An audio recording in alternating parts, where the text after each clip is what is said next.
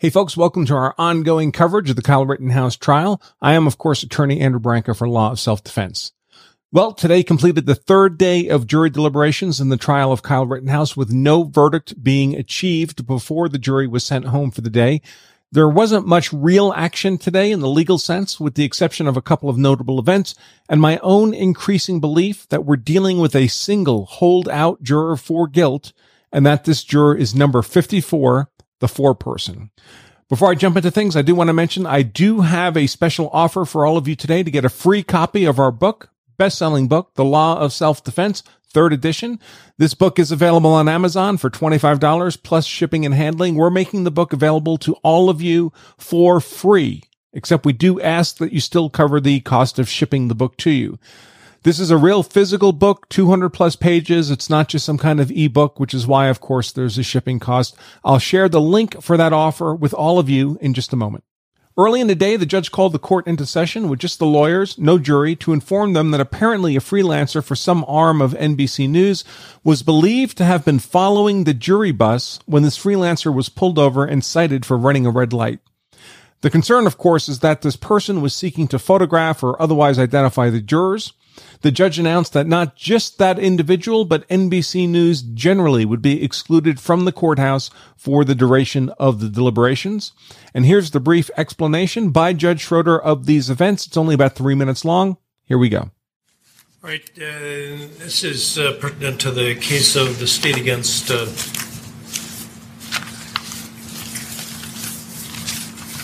Rittenhouse. And the media have been asking questions. There's been conversation around this morning. We had asked the media coordinator to determine possible whereabouts of certain persons because we received a report this morning from the Kenosha Police Department that last evening, well, and let me just set this background here. The jury in this case is being transported from a different location in a bus with windows covered so that they don't have to look at aren't exposed to any signs by one side or another or interest in the case. And so I'm going to call it a sealed bus. And that's been done every day, and then they're brought here to this building. And last evening, a person who identified himself as James J. Morrison and who claimed that he was a producer with NBC News, employed for MSNBC, and under the supervision of a person. What's going on? Oh, okay. Under the supervision of someone named Irene Bayan in New York for MSNBC. The police, when they stopped him because he was following at a distance of about a block and went through a red light, pulled him over and inquired of him what was going on, and he gave that information and stated that he had been instructed by Ms. Bayan in New York to follow the jury bus. The matter is under further investigation at this point, and the media has asked questions about it. That's the latest I have.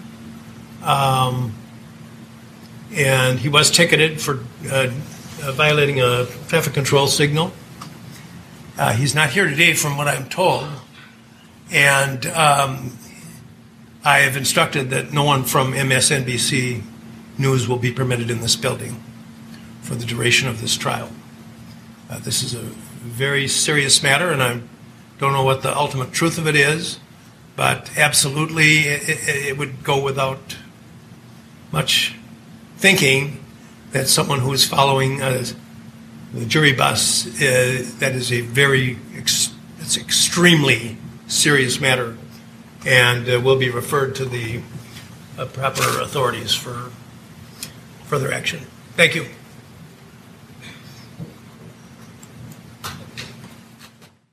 When the jury was brought into the courtroom for purposes of dismissal today, shortly after 4 p.m. Wisconsin time, Judge Schroeder imprudently asked if any of them had any questions for him. One did.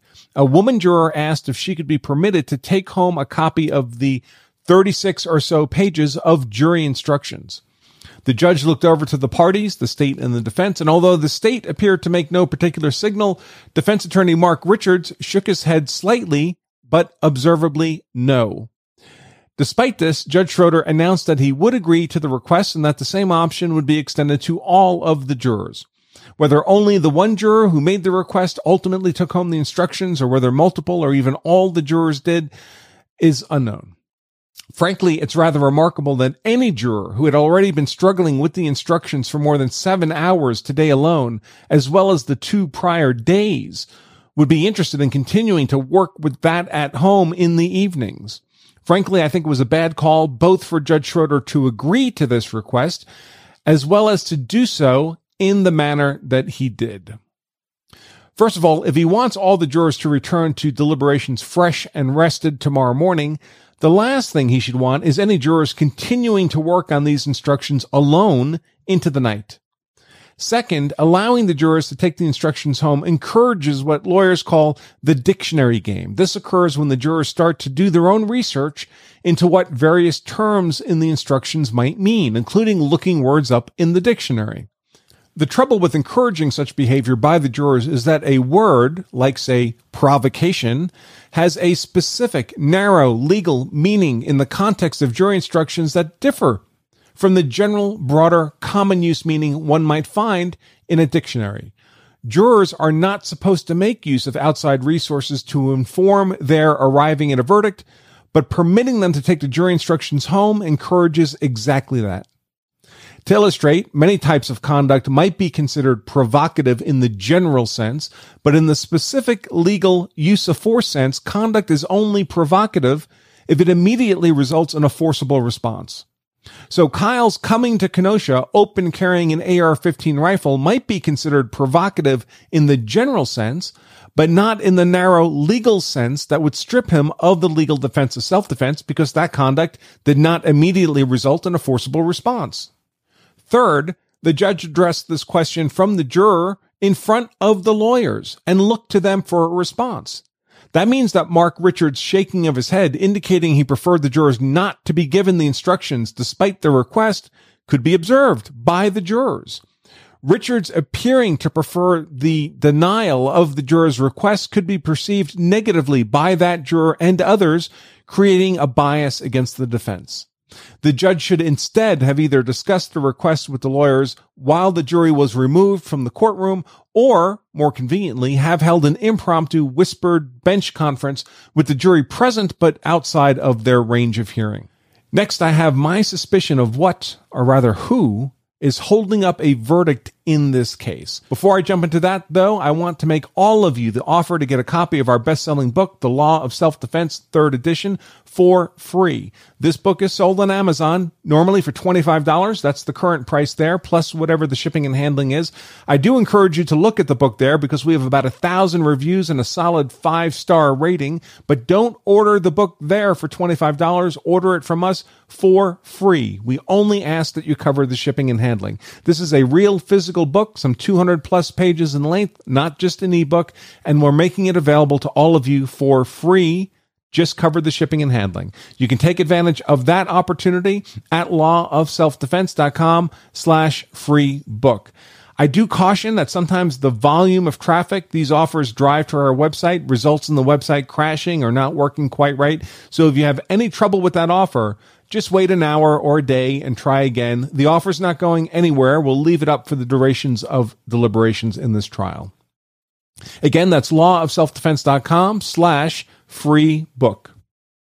Okay, I have a growing suspicion that this jury has not yet arrived at a unanimous verdict of acquittal only because of the resistance of juror number 54, a woman who also happens to be the foreperson and who seems to be the holdout against acquittal.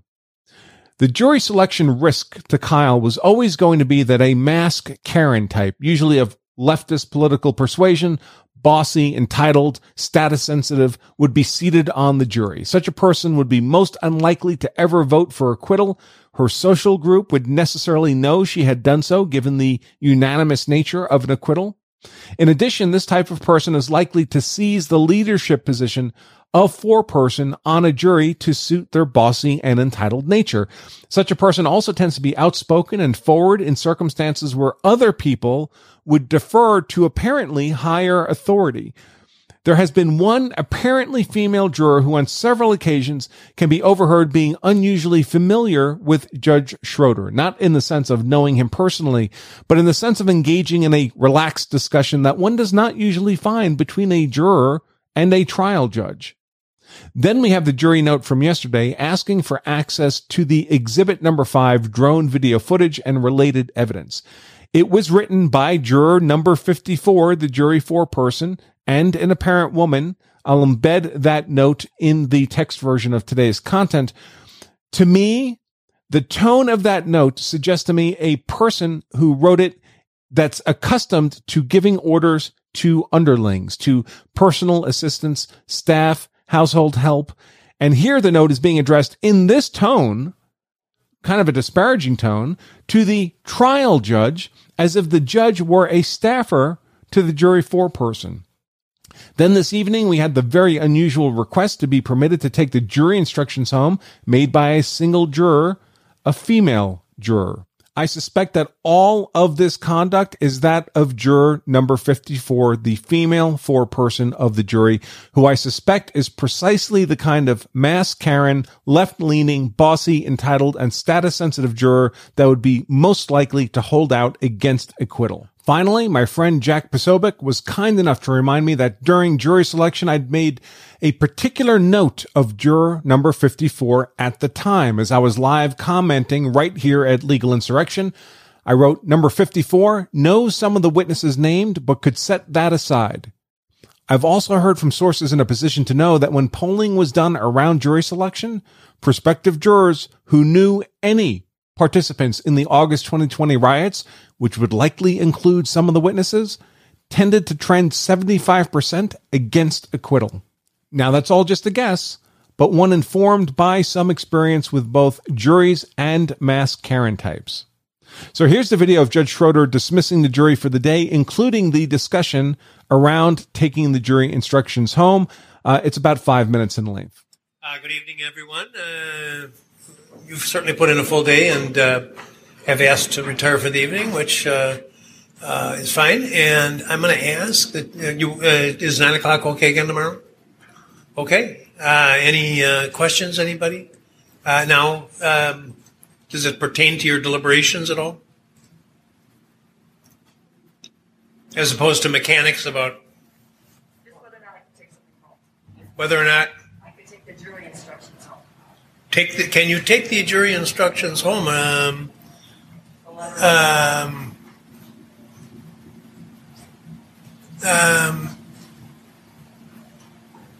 Yes. Yes, but you obviously can't talk to anybody about them. Yeah, yes, you may do so. And any question? Okay. Same rules. Don't read, watch, or listen on any account of the trial. And don't discuss the case with anybody. And we'll see you tomorrow. Enjoy the evening. Good afternoon, the most patient people in America. We're going to break for the day, and I'm going to ask you to return tomorrow at 9. Is that going to be okay? And I know we're over our time that I talked about initially, and you're magnificent jurors. Please adhere to the same rules. Don't read, watch, or listen to any account of the trial. And don't discuss the case with anyone, not even with your fellow jurors. Any question? Okay, thank you. See you tomorrow. He's got a book there that says the PAC defense, so I know it is reading matters. But Now the record will reflect that it's probably a bad habit to ask the jury any questions. You can do that. You get away with that a lot, and then all of a sudden you learn your lesson. Although I don't think there's any harm done. But I typically do that, as you know, throughout the trial, and I don't usually have this situation. But anyway, and then I did it a second time. But anyway, the record will reflect that when I asked, when the juror inquired if she could take the instructions home, which also means can they take the instructions home, I didn't see reaction from the state side. I did see a wag of the head by Mr. Richards urging me to say no, but I did it anyway. So, did you want to make a record on it? I'm afraid it's going to be the old dictionary game, and they start defining words and things like that, the outside research. Yeah. That's my concern. Well, actually, no, because they could do that at home without having the paperwork, and instead they have the wonderful, concise jury instructions that I have to say, I don't know about you guys, but I watch a little TV in the morning and in the evening, and some of the greatest legal minds in the country, I'm delighted to say, agree with us that the instructions are very confusing. But the only thing I would say is I don't think it would be appropriate for them to bring their notes home. No, you're right about that. No notes to go home. That's correct. So no notes to go home, but they may take their instructions. If they have notes on their instructions, I'm going to let them take those. Okay? Anything else? Okay. See you in the morning. Thank you. Okay, folks, that's all I have for all of you on this topic today. Until tomorrow morning, and don't forget to join us in the morning for our Verdict Watch blog over at legalinsurrection.com. But until then, remember, if you carry a gun so you're hard to kill, that's why I carry a gun, so I'm hard to kill, my family is hard to kill, then you also owe it to yourself and your family to make sure you know the law so you're hard to convict. Until then, I remain Attorney Andrew Branca for Law of Self-Defense. Stay safe.